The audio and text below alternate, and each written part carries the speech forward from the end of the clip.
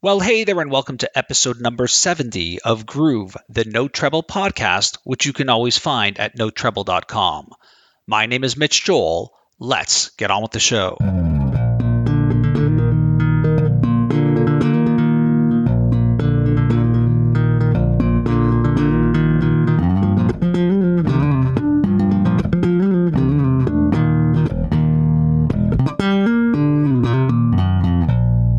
So, who are you and what do you do? I'm Wiley Gelber, and I'm the bass player of the band Dawes. Hey, I'm super excited to meet you and to speak with you for sure. I first actually heard about you through Q Prime Management, which is the same people who manage Metallica, but I don't think you're managed by them anymore, are you? Yeah, not as of recently. We are not anymore, but we had a great time with them for it was longer than my memory lets me think it was. I think we were with them for 5, 6, 7 years or something, maybe. Yeah, I was doing some stuff on another side professionally with Q Prime, and your name, the band's name, kept coming up. Nothing ever manifested from it, but that's where I first, I think, heard about you guys. Cool. And I'm going to blow some smoke up your butt. So I hope you're good for. I hope you're good with this. I'm sitting down. Yeah. Okay, good. I really think that All Your Favorite Bands as a song may be the perfect song ever written. Wow, thanks, man. It's one of those songs that, I often get asked, like, what's your desert island? What would be the one song? And there's something about that song every time I hear it that like gives me pause. The lyrics are so introspective. It makes me think of sort of people and bands, and it's one of those songs that makes me realize actually how much I love music and how much a song can take you from where you're feeling to where you need to be. So I'm wondering, because the song's about 5 years old, if you could, one, reflect on that tune for me, just indulge me a little bit. And also, does that song make you feel that way, or are you kind of done with it because it was such a big song? No, I think that, well, in terms of the song's origin, I know that it was written by Taylor kind of for a friend of his who was just like who was younger than him at the time and was just kind of finally starting to get into real life kind of stuff and learning about great music and just kind of like about to take that next step into their adulthood pretty much. And so it was essentially what you were saying. It's just this kind of nostalgic song for just like getting ready for it and how much you can enjoy all the little aspects of your life. And then in terms of how we enjoy playing it still and how it hits us, I mean, it definitely still does that for us. We generally end every show with it, and it just goes right at as opposed to every other song, which could appear at any point in the set list any night. That one generally, I'd say 99% of the time, ends the show, last song ever. And so, because it's kind of so short and sweet and everyone's kind of just at the pinnacle of the whole show, it does still have that effect on us, I feel like, and on the audience, which is cool. It's nice to kind of like, I don't personally come in with the bass part until about like halfway through that song, so I can just kind of scan the audience and kind of like get that same look that you're kind of describing on other people's faces, which is really nice always, just like wide-eyed, like, oh, I love music, I love this band, whatever they're thinking at that exact moment, and it's that song really tends to bring it out in people. So when I think of the song, I think of the band The Who, for me. And I kind of know why, but I don't know why, because there's so many bands that I love that I'm a part of. Is there like one band when you even just read the song title that it triggers in your brain? Ooh, I don't know. I mean, I think weirdly it doesn't. And I think weirdly for me, when I hear that song, I'm less thinking about it in terms of myself and always kind of thinking about it in terms of the other people that are listening to it. You know what I mean? So it's like I can't say that I've ever had that thought about my band. I came to terms a long time ago that most of my favorite bands are not together anymore. You know what I mean? Right. But I feel like I kind of get to, I don't know what band I think of when I hear it. I just kind of like to think about like, it's like the only time my music taste becomes like unjudgmental or something. I just think about like, wow, everyone's got a favorite band and that's awesome. You know what I mean? Like I might think they're terrible, but this guy loves them and that's great, Yeah, it's funny because I mean, although they still play, when I think of it, I think of them more like one of the last concerts, like back in the early '80s. Sure. but my brain, it's like you are like that word nostalgia is such a powerful word in our society and culture today, and I think that's part of the triggers of the lyrics and the way the song works. Is it does. I mean, it's such a warm place to go to be nostalgic. It's such a powerful Sure. theme in music, right? Of course. It's unbelievable. So we're here to talk about you as a bass player, great musician as well, for sure. And so you look, what do I do? I love the band. I love your playing. So I do my sort of like, so who is Wiley? And I go online and I basically came up with almost nothing. So, so Sure, yeah. so is that by design that you're such a mystery as an individual? I mean, I think that I've always been. I happen to be one of these guys just forever who was never on social media or any of that kind of stuff. So I think that definitely kind of just helps initially. Just there's less of a like a breadcrumb trail to me on the internet possibly, and I've just always been the kind of guy that I'm an open book to everyone that's right in front of me, and my closest friends could ask me anything and I'll tell them anything. But I feel like, yeah, I don't know if it's by design or if it's just kind of worked out that way or a little bit of both. But yeah, there's not too much on me out there, which I have no problem with. I mean, I have no shortage of interests or things to keep me busy in the day. So I've never really thought about it or got too hung up about it. But I do think it's kind of funny that there is almost nothing out there. It's pretty great. You look up like me and there's like a podcast of me from when I was like 15 or something. You know what I mean? It's like, what? Like, that's the only thing on there? Like, what is going on? Who is this guy? Well, we're gonna hopefully you'll let us let us ruin it right now. Change it. Yeah, I know. It's probably about time. Yeah. So one piece that I have on you historically, and then we'll get into a bit of the origin story, is you started playing at 9 years old. Yeah, I mean, I started playing the bass in the third grade. So are you 9 in third grade? I think you probably are. Yeah, right? probably around that. Yeah, but yeah, you are. Wow. Okay. Yeah, so I had played. No one in my family is a musician, but they're all music lovers. And my mom, her first husband was a bass player. She loves great music, and my dad's the same way. And so when I was in third grade, I had started making some new friends, and they were kind of these guys that had already been in a band. As insane as that sounds, they were my same age. They must have started their band when they were 8. I have no idea. So they were like, we're in a band, whatever. I started hanging out with them, and they didn't have a bass player or whatever. So I started kind of learning what the bass was. Then my mom ended up giving me a bunch of CDs or something for my birthday. And one of them was Fresh by Sly and the Family Stone, which is like, went on to be like my all-time favorite record. And so I feel like she put that record on. I was like, what is this instrument that I'm hearing? What is going on? What is this sound? And she was like, I think you're talking about the bass. And so we got me a bass, and I joined their band the next day.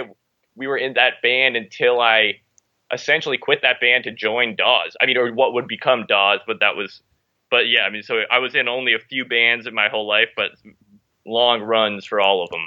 Okay, so I have 3 kids. One of my kids is about that age.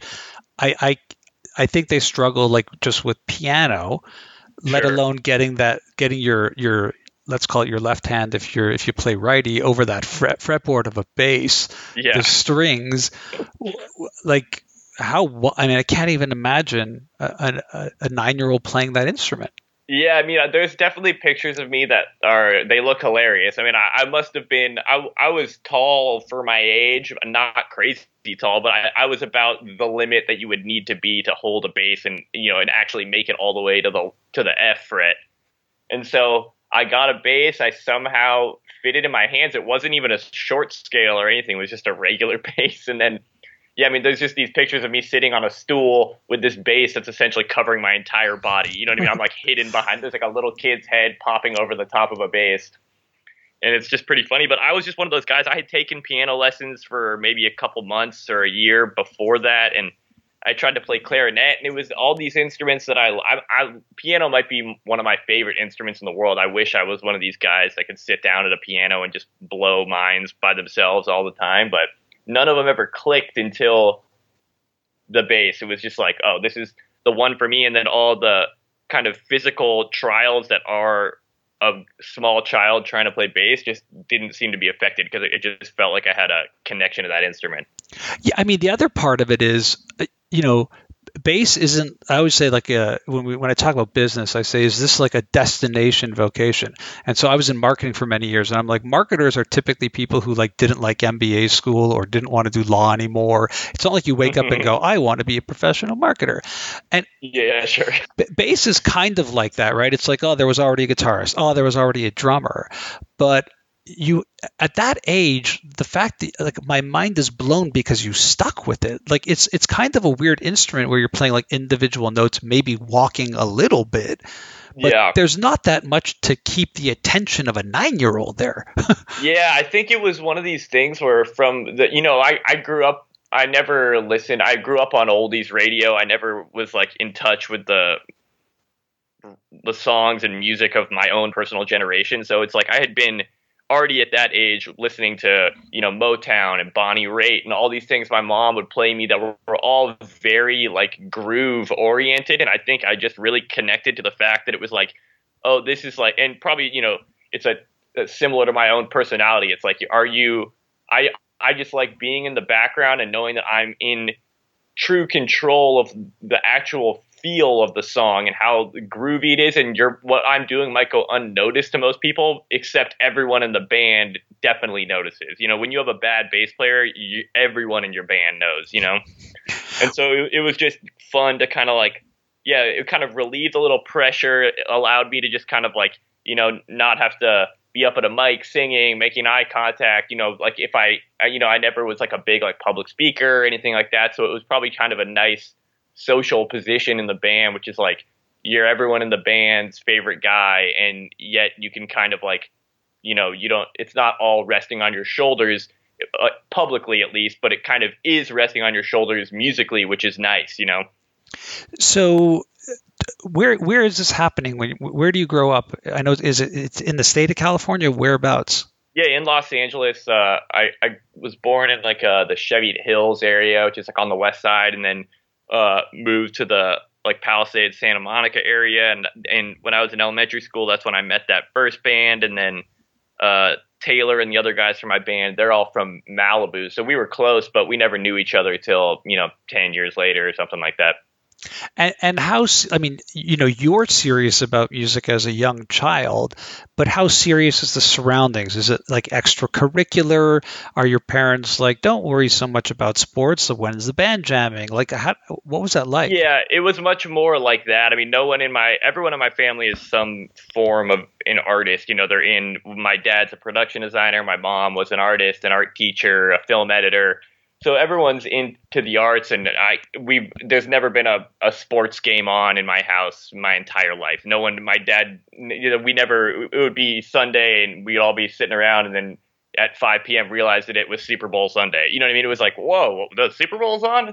So they were always into arts and stuff. So I think very early, I definitely took bass lessons when I was a kid. Once a week, some guy named Ralph would come over and teach me a thing or two, but I definitely immersed myself in just like band culture at a very young age. Like it's from third grade on, it was multiple days during the school week, and then essentially every day during the weekend was band practice. And we were just in a garage at the drummer's house, and we just played all day and all night, and then had a big sleepover and woke up and did it again the next day till one kid's parents decided they had been out too long and they had to get picked up, So what kind of music is this? Are you doing covers? Are you doing originals? What's happening in these jam sessions? We were doing a lot of originals, which is kind of incredible. I mean, the other guys in the band were also very, very talented, and definitely they had a couple years on me. So I was kind of falling into my place. They were, the guitar player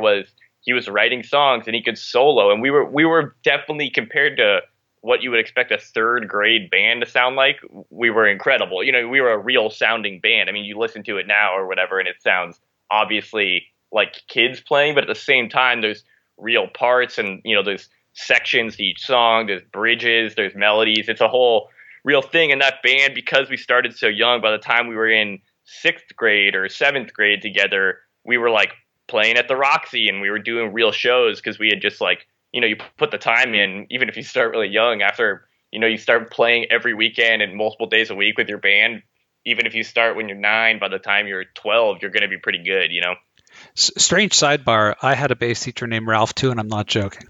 But so what kind of what genre of music is it? Is it what we're hearing in terms of folk, alternative rock stuff? What was it?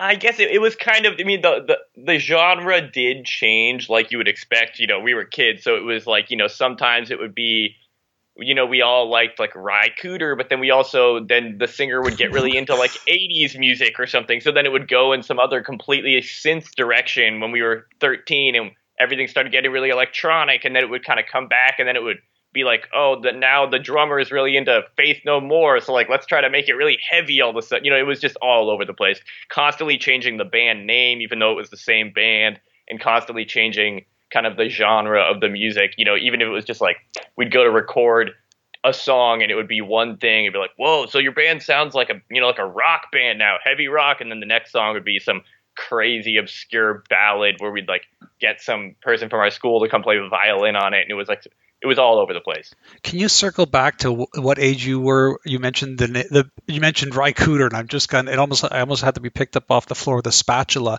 You're 10 years old and you know who Ry Cooder is, really? Yeah, I mean, definitely. The guys, that would be I knew it from my mom, and then the other guys in the band was all similar things. They all had older siblings. Everyone just had they had people in their lives with great musical taste. So we truly did listen to good music at a young age, which was really cool. Yeah, and it was, obviously you find out about other things, but the things we did know about at a young age are things that I'd still listen to today, So you talked about your mom buying you your first bass. Do you remember what kind of bass it was? Do you still have it? Tell me about that bass. Yeah. I remember, so I told him I wanted to play the bass. My dad, who was working on a job at the time, he saw his friend the next day. The friend's like, yeah, some guy came off the street yesterday into my office and said that this bass fell off a truck, like whatever, the classic tale. So there was some red bass. It was a red Fender P bass.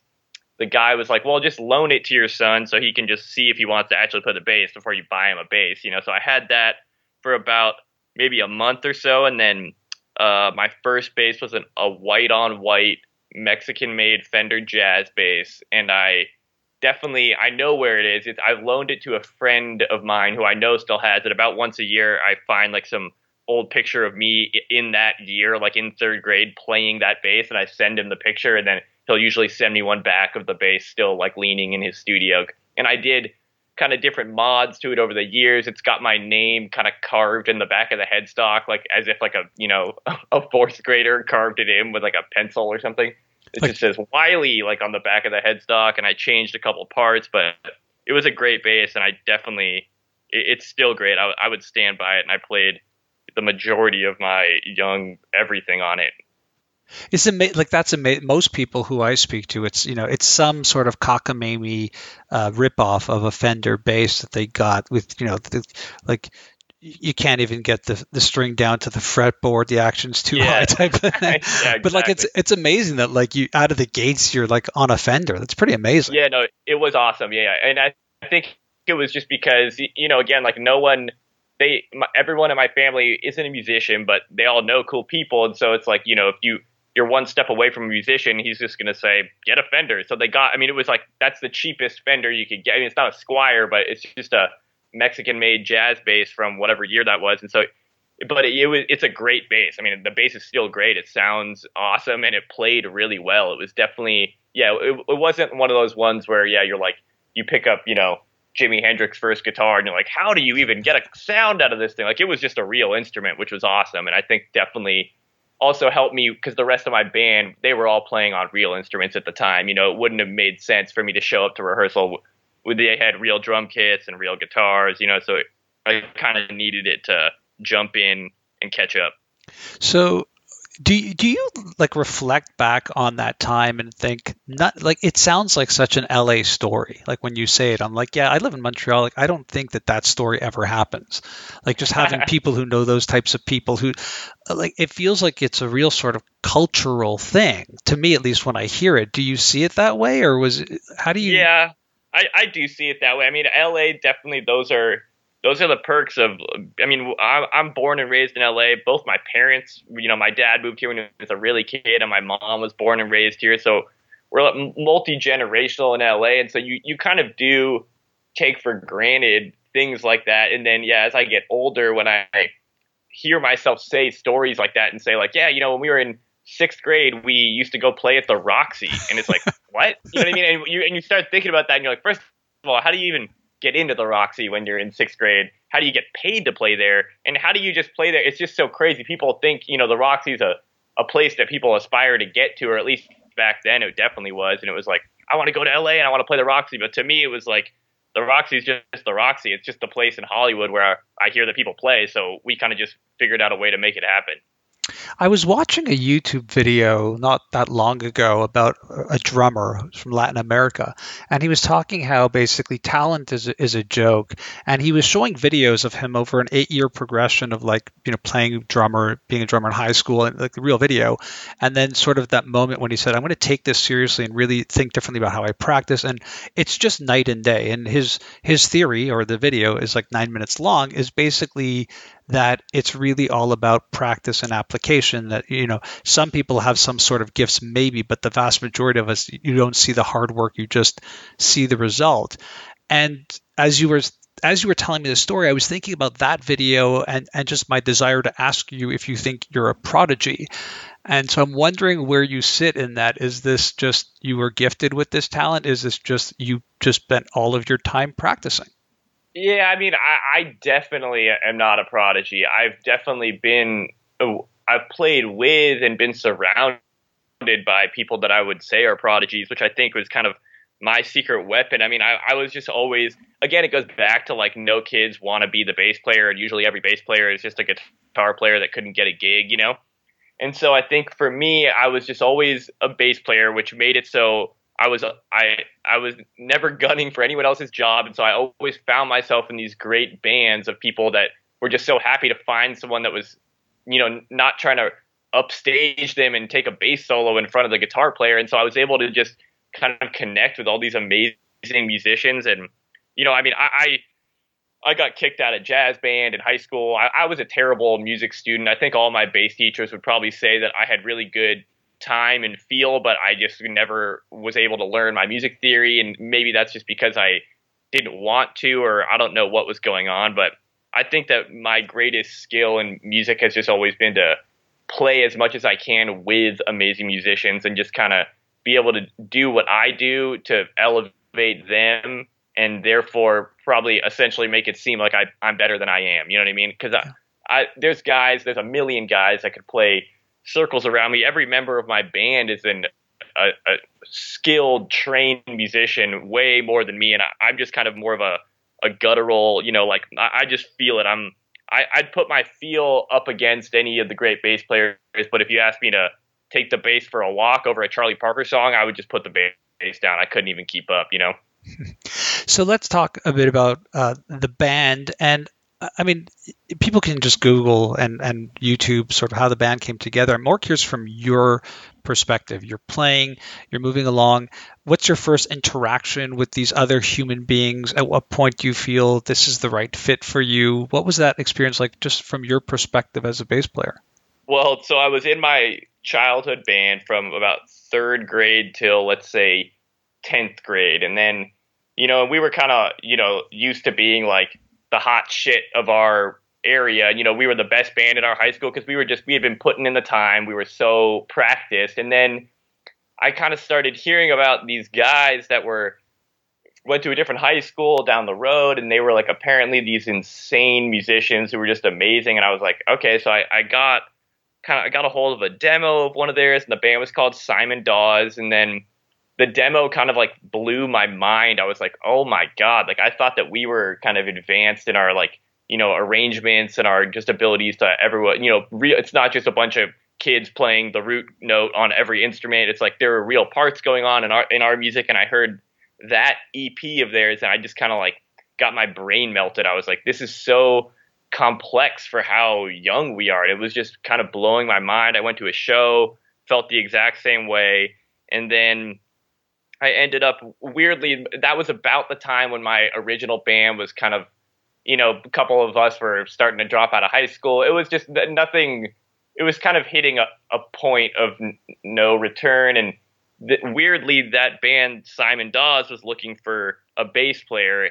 But because, again, like I was just always kind of the guy in the background, they ended up trying out, I think, 2 other members of my band as their bass player. And they would be like, yo, we went and tried, like the singer of my band, I went and tried out to play bass for this band, Simon Dawes. And I was like, well, that's cool, whatever. And then he didn't get the gig for some reason. And then they tried out another dude in the band. He didn't get the gig. And then finally, I don't know what gave them the genius idea to just try the bass player of the band that they were trying every other instrument of. And I kind of went down. I met Taylor. I went to his house, and I kind of just played through a bunch of these songs, and it was just such a different, my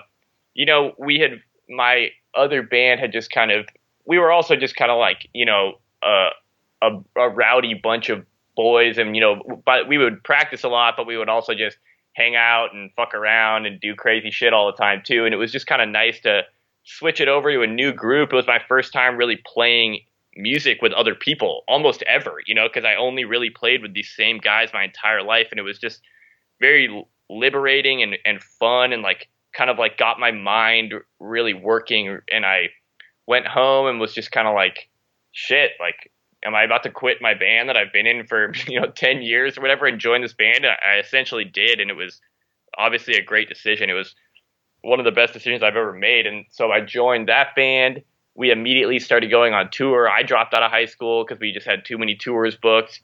And then that band ended up breaking up, but it became Dawes. Me and Taylor were the 2 members of that band that went on to start our band.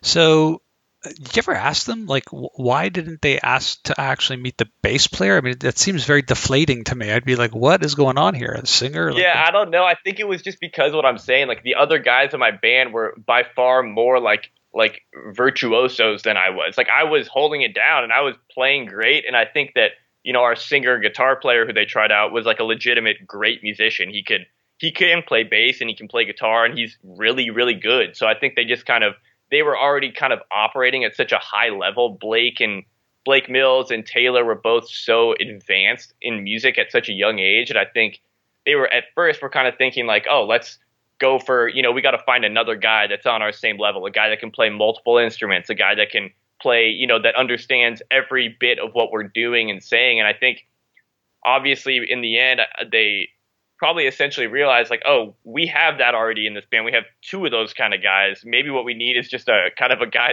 will be able to hold it down with the drummer that isn't going to kind of make this music get too complex, and to kind of rein it in and make it more palatable. You know what I mean? So what age, like how old are you when this is happening? I think I met Taylor when I was 15. So in your brain, are you thinking, this is it? Like, I'm going to be a professional bass player. This is what I'm going to do. I mean, dropping out of high school, even in today's era, is still sort of a thing that I think most parents would be like, I can't believe this is happening. Yeah, definitely. Like, you're talking about how you're screwing around, but at the same time, were you very driven? It sounds like you're still very driven, though. Yeah, I mean, I was definitely, I hated school since the first day I started. I was just always one of these. I love to learn things, and I felt like I would a day hanging out with my dad in his studio, learning how to do some skill could have been my favorite day ever. But a day in regular high school or middle school was like, every day was like my nightmare. I was just like, I need to get out of here. I can't learn like this. It was just so crazy. I butted heads with every teacher, but yet they still liked me. I was this kind of like annoying student who was like a terrible student, but the teachers were like, wow, if you weren't in high school, we'd probably be friends. But instead you're my student and I have to kind of discipline you. But at the same time, like, I get it. Like, you don't like it here. So what are we going to do? And it was definitely like a liberal arts high school. So it was very easygoing in that sense. But, definitely I'm probably one of the few people to ever drop out of high school that went through that school. It's a school that gets you into a great college. It's one of those kind of schools. And so I was definitely driven. I was more just like driven to do anything but be in school. So it was like, okay, I was a little bit of an artist also at the time. I did band practice relentlessly. It was kind of like I I was forced to be driven because I just didn't want to be doing what every other kid seemed to be doing, which is like worrying about school and like where you're going to go to college. And to me, it was just like, okay, let's just any moment I can fill my day with something not school related. I love it, so it was just all music all the time.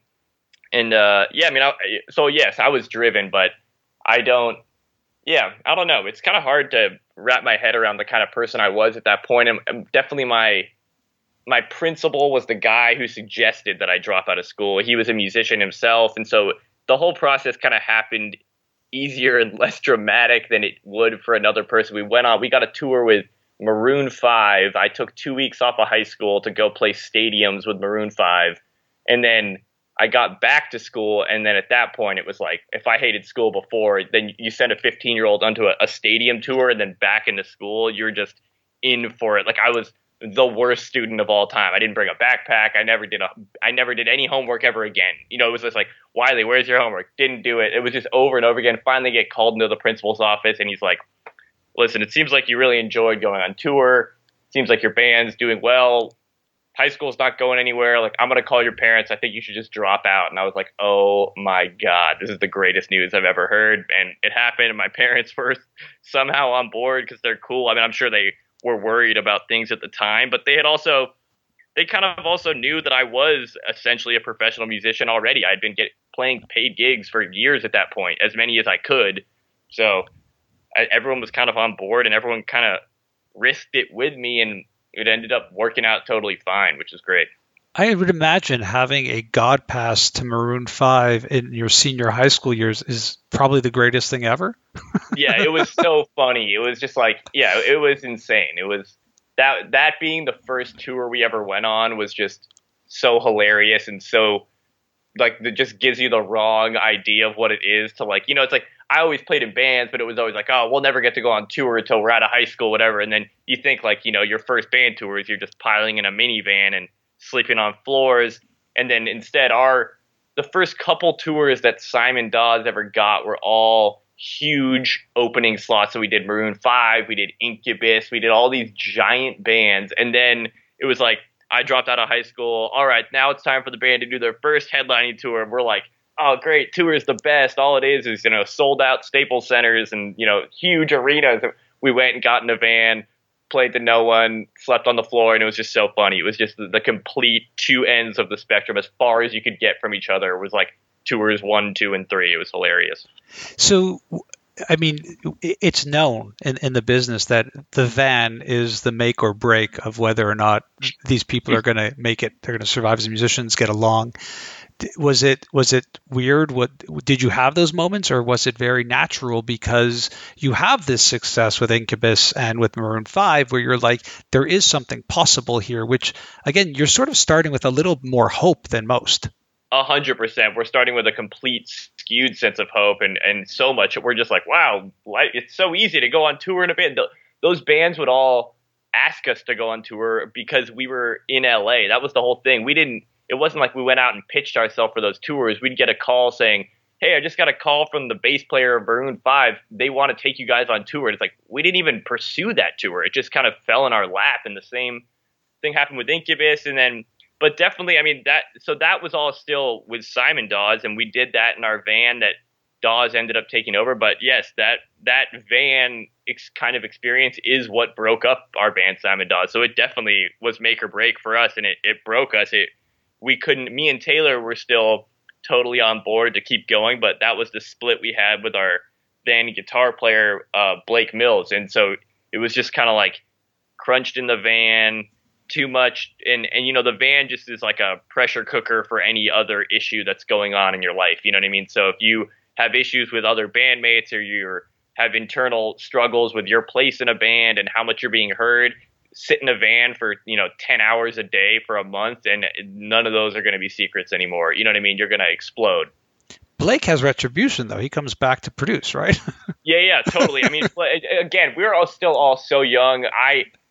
There was definitely a time when I was really hurt and mad at Blake, and it was like I had just dropped out of high school. Then cut to 6 months later, my band breaks up, and I'm like, what? Like, you know what I mean? I felt, because they were all a little older than me. No one else had to drop out of high school except me to be in this band. So they had all finished high school, and I was kind of like, obviously I didn't really care about high school, but I was still just like, whoa, man. Like, we moved into a house in the valley. We were all living together in North Hills, and I was like, now you're just breaking up the band and that's it. And like, what am I going to do? Am I moving back with my parents? What's going on here? And I was pissed. But then, of course, like, Blake's one of my best friends now. That was all. It was just me being young and kind of hurt by that situation. But after going on tour for, over 10 years, it's like, well, yeah, like I get it, man. Tour is rough, and especially in the beginning, and it's not for everyone. And I could never be mad at anyone who said, I don't want to go on tour anymore. I'd be like, I get it, man. You just want to like live at home in your own house and like have a girlfriend or a wife that you see every day. Like those aren't unreasonable requests for a regular person, Yeah, I'm reminded when you say that story of I don't know if you ever saw the documentary Seinfeld, Comedian with Jerry Seinfeld. Of course, yeah. Yeah, so there's the famous joke where I think it was, who was it? The Miller Orchestra. Do you know the joke I'm talking about? Where basically, I don't think so. So they're in their tour bus, middle of winter. It's like, I'm probably playing with a George Miller, the famous jazz musician orchestra, and they're sort of, bus breaks down and they're sludging through the snow, and they see off in the distance like a house, and there's like a plume of smoke and all the Christmas hangings, and the family's inside having dinner, and one of the musicians looks at the other one and goes, who could live like that? Yeah. Exactly. It just kind of reminded me of that. It's a different beast and animal. No, it's completely different. It's very weird to think about. Yeah, it's not one. It is one of these things where it's like kind of like an ongoing joke, but like you could meet a guy, it's like, let's say I'm at a dinner party and there's a guy that is in a band that I don't like or I have no connections to or whatever, but I know that the guy's been on tour for years, and there is kind of this just unspoken, like, all right, like I'll give you a pass. Like, it's like you go through it also, and you understand our weird life more than anyone else here. You know what I mean? Even though we might not get along on any other aspect of our lives. And name dropping, it's the Glenn Miller Orchestra. It came to me as you were speaking. So, and what was did you have a moment? And I say that because, Dawes is a big band. People know the band. They love the band. I'm a fan. Was there a moment for you? Was it like getting the record deal? Was it the first sort of tour that you're doing as headliners as Dawes? Was there something for you where you were like, wow, that whole craziness and this whole weird life of like these similar people in concentric circles, it makes sense? Because you haven't mentioned like, we're writing songs and working towards this deal. It felt like there was more touring and playing than writing and original music. Yeah, well, I mean, as far as our band goes, and it's always been, I think, when you have multiple actual songwriters in a band, it can obviously be great. It can also obviously lead to the breakup of a band, which is what happened with our old band. It was definitely dual songwriters when I joined, Blake and Taylor. And that was definitely one of the reasons the band broke up. Inevitably someone wants to sing their song and they don't want you to sing their song, or they want to sing this part, or they don't think you can do this part as well as they can, or whatever. And so I've always been extremely happy in the position that I've been in all of my bands, which is that I'm not writing the songs, I'm writing the bass parts and I'm arranging the songs. And by the time, Taylor will write a song and then brings it to us, and it's very acoustic bass, either written on acoustic guitar or piano, and it kind of it sounds beautiful, but it doesn't sound anything like what it ends up sounding like. And we kind of all get our creative juices going by arranging the song, which can obviously, as be, you could arrange a song as a ballad and you could arrange a song as a metal song, and it'll completely change the song. And that was always kind of enough for us. And I kind of liked being like, all right, like I'm worrying about the bass feel and I'm worrying about the bass parts, and I'm going to let Taylor worry about the lyrics and the song structure, because that's what he's obsessed with. And so, yeah, I was never I'm involved in the writing process, and that I hear songs as they're being written, and if I have an opinion, I'll share it and it's listened to. But yeah, to me, there was never one of those big moments. It was just kind of like a slow burn of the same thing. Taylor would write songs, we would play them, we'd go on tour, and then we'd do it all over again every single day for years and years. And our growth was always so slow that we never had that moment like, wow, we signed record deals and that was awesome. We did huge shows and that was awesome. And there were definitely amazing experiences, but none of them seemed like they were like the game changing experience to us. At least to me, it was more just like, wow, look back, it's been 10 years and we're a lot bigger than we were 10 years ago, you know?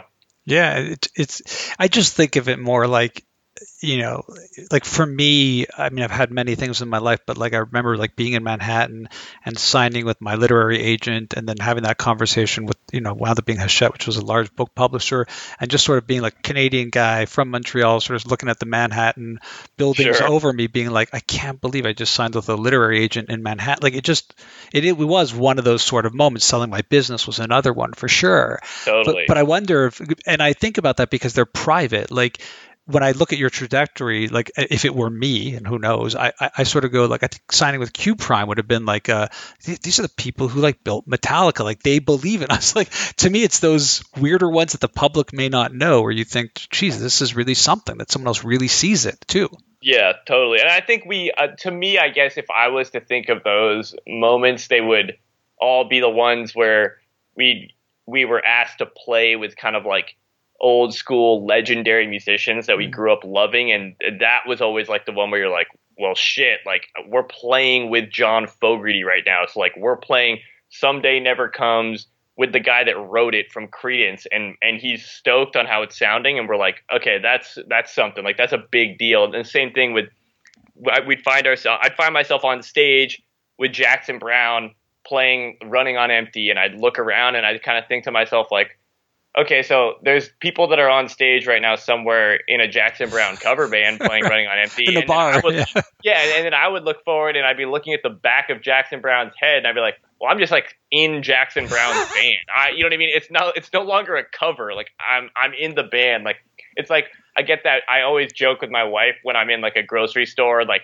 some Jackson Browne song comes on, I'm like, it's my old band. You know, it's even though it's like a song from the 70s, but it's like, that's my old band, Jackson Browne. Yeah, that's So kind of moments like that do it for me for sure. It's kind of like my life now. I used to do 60, 70 gigs a year, do a lot of public speaking, and now it's like you sign off a Zoom and there's no book signing, and I'm like, I wonder if my wife wants me to sign her book. Like what is she? The exact same.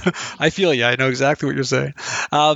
We spent a lot of time, but we didn't talk about something that I'm also like equally fascinated with you about, which is Gelber and Sons. You don't just play this instrument, you actually make them now. Yeah, sure. So I know there was this Model 1 bass. I know there was this Model 2 bass. By looks of Instagram, Flea has a bass and likes playing it that you made. You talk about yourself and your father working in his workshop. He's some kind of master builder, and you've got your skills. So talk to me about like why you are building these, what you want to do with this. People are loving your instruments. Does that surprise you? What's happening here? Well, I guess the long story short would be like my dad is one of these guys who, he worked in the film industry, which generally, if you know people that worked in that industry in the art department, they're kind of like just these guys that can do anything, and they learn every skill. They could mud a drywall, they could fix your electrical in your wall, they could build a lightsaber, they could, they can just do anything. That's like kind of the nature of that business. And so I definitely grew up with him. We always had the upstairs of our house was a double studio of his. He had all sorts of esoteric tools, and it was one of these things where you could just tell he loved to take everything apart and he loved to fix everything. Half the stuff in our house was, instead of being thrown away, was just kind of had these amazing weird repairs on them that he would do. It'd be like, Dad, I want to buy a skateboard. He'd be like, well, let's go make a skateboard. So we'd go out and cut wood and make the skateboard. You know what I mean? It was just all things like that. And he would modify our toys as a little kid. And, everything was just a cool custom kind of thing. And I think that when I was younger, I definitely was always into it and I always liked that. And then maybe when I was about, when I started going on like real tour, maybe I was 18 or something, and I was kind of like, no longer like a little kid on tour. And I kind of realized like, I kind of have that in my brain already too. Like I understand how things work, and I also love to learn how things work, and I love to take them apart, and I love to build them, and I love the idea of everything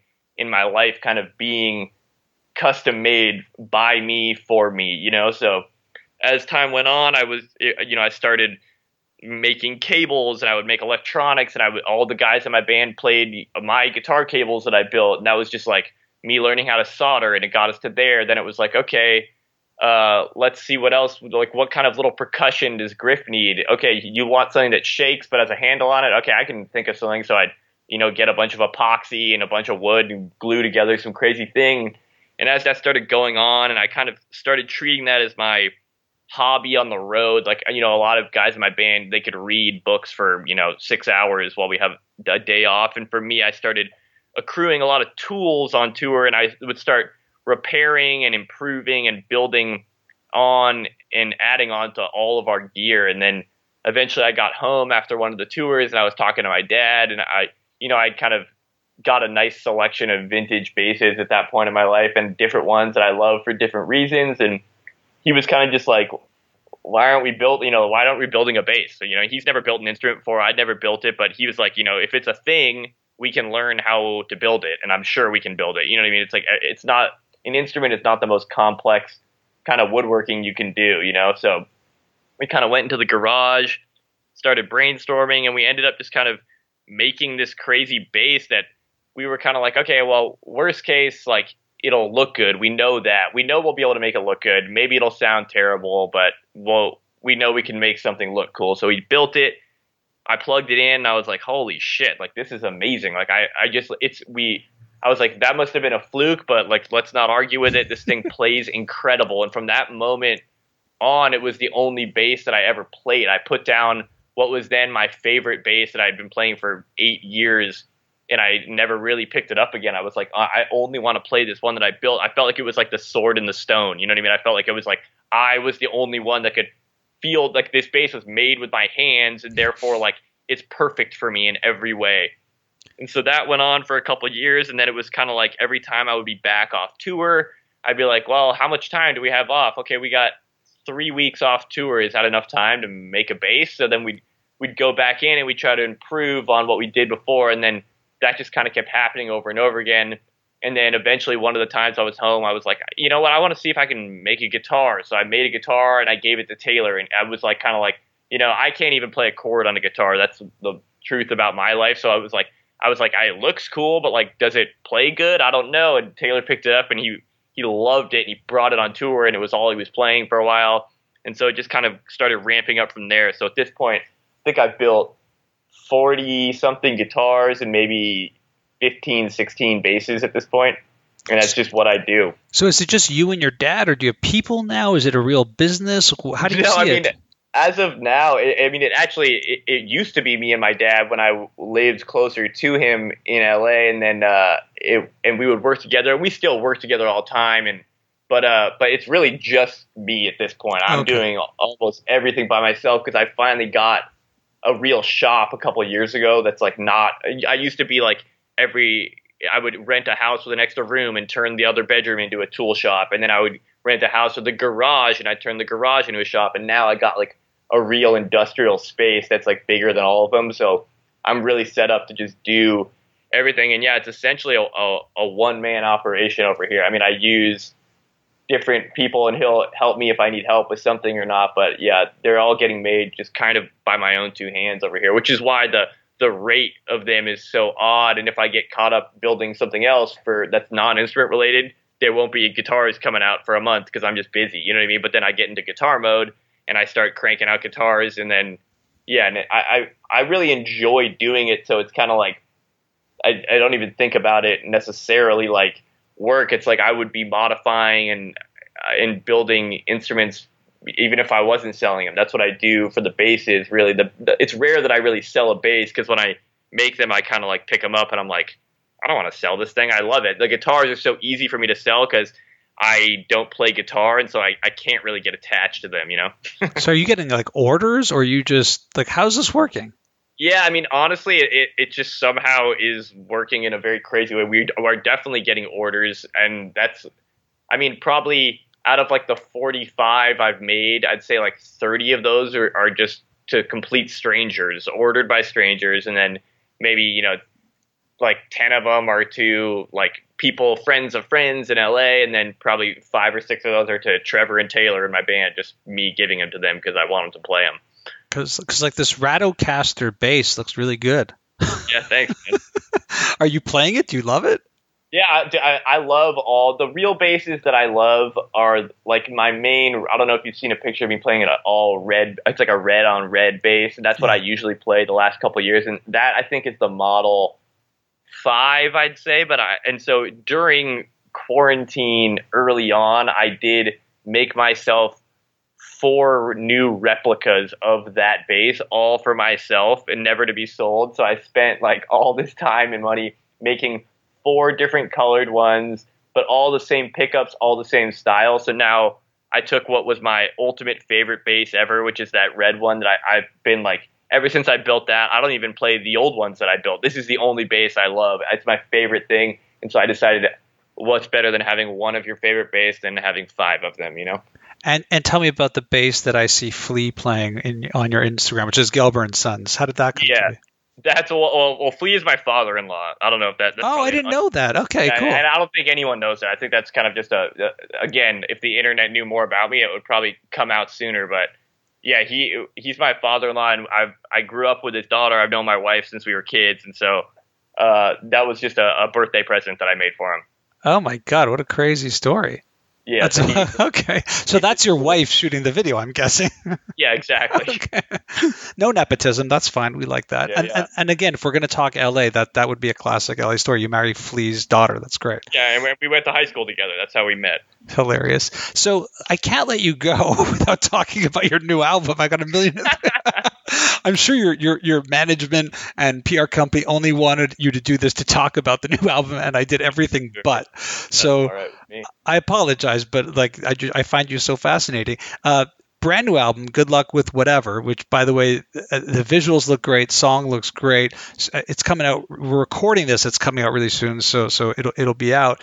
I'm curious more about how it feels to be sort of like staring down the barrel of a new album. And as we're sitting, I don't know if we're at the beginning of this pandemic, the middle, or the end, who knows? Exactly. And I know you're a person who loves to play and be out there live. So can you sort of wrap up like what's happening right now? Because it feels kind of strange to release an album now. Touring seems really, it's opening up a little bit, but seems really tough to do now. How are you approaching this whole thing? It's definitely extremely weird, and obviously nothing that we've ever dealt with as a band. We're so used to just being like, another year, put a new record out and just go on tour hard. And I think that, obviously we had recorded this record kind of a while ago because we're so busy touring that anytime we see on the map that we have, a couple months open, we'll try to book recordings. Even if we have a new record that isn't even out yet, we'll try to record the next one if we have a gap there. So we did this one, and it was just planning on coming out, and then all this stuff happened, obviously, and we're just trying to kind of figure out what there is to do. Obviously, we did a live stream show that was obviously really enjoyable to play for the first time with my bandmates that we hadn't played together in so long, but at the same time, obviously, it was completely weird and not the live music experience that any one of us are used to, having. But we're just kind of taking it day by day and seeing what that means. Maybe we got to do more of those. Maybe we'll start doing outdoor shows. All these people are doing drive-in shows, but I don't know if they've really figured that system out yet. It's totally weird, and obviously I really feel for the band. There's many bands infinitely bigger than us, but as you know, there's also a million bands infinitely smaller than us, and we were one of them for years, and that's the real struggle. Luckily, we need to go out there and work as much as the next guy. We got bills to pay, but we're not living show to show like we once were. And so I really just feel for those bands, for the bands that were playing locally and going on their first tour. And we used to go on tours when we get paid $50 a night, and we would all sleep on the floor. And it was like, if that's the point in your career that you were at, then it's just kind of devastating. So I'm just trying to, also reap the benefits of this whole thing, which is that I've never, ever had so much time in town since I was a kid. You know, it's like same. Yeah, I mean, I haven't been on a plane since February. It's bizarre. Yeah, which and I love playing music. I don't know if the aspect of touring that I really don't like is all the travel, obviously, and a lot of the kind of downtime that's hard to fill. As you can probably tell now, it's like I have this giant shop, and like I have no problem. I've been in my shop 7 days a week throughout all of quarantine. I've been prolific with the amount of stuff I've been building and skills I've been learning, and I have one room set up with tools and another room set up with basses, and so I'm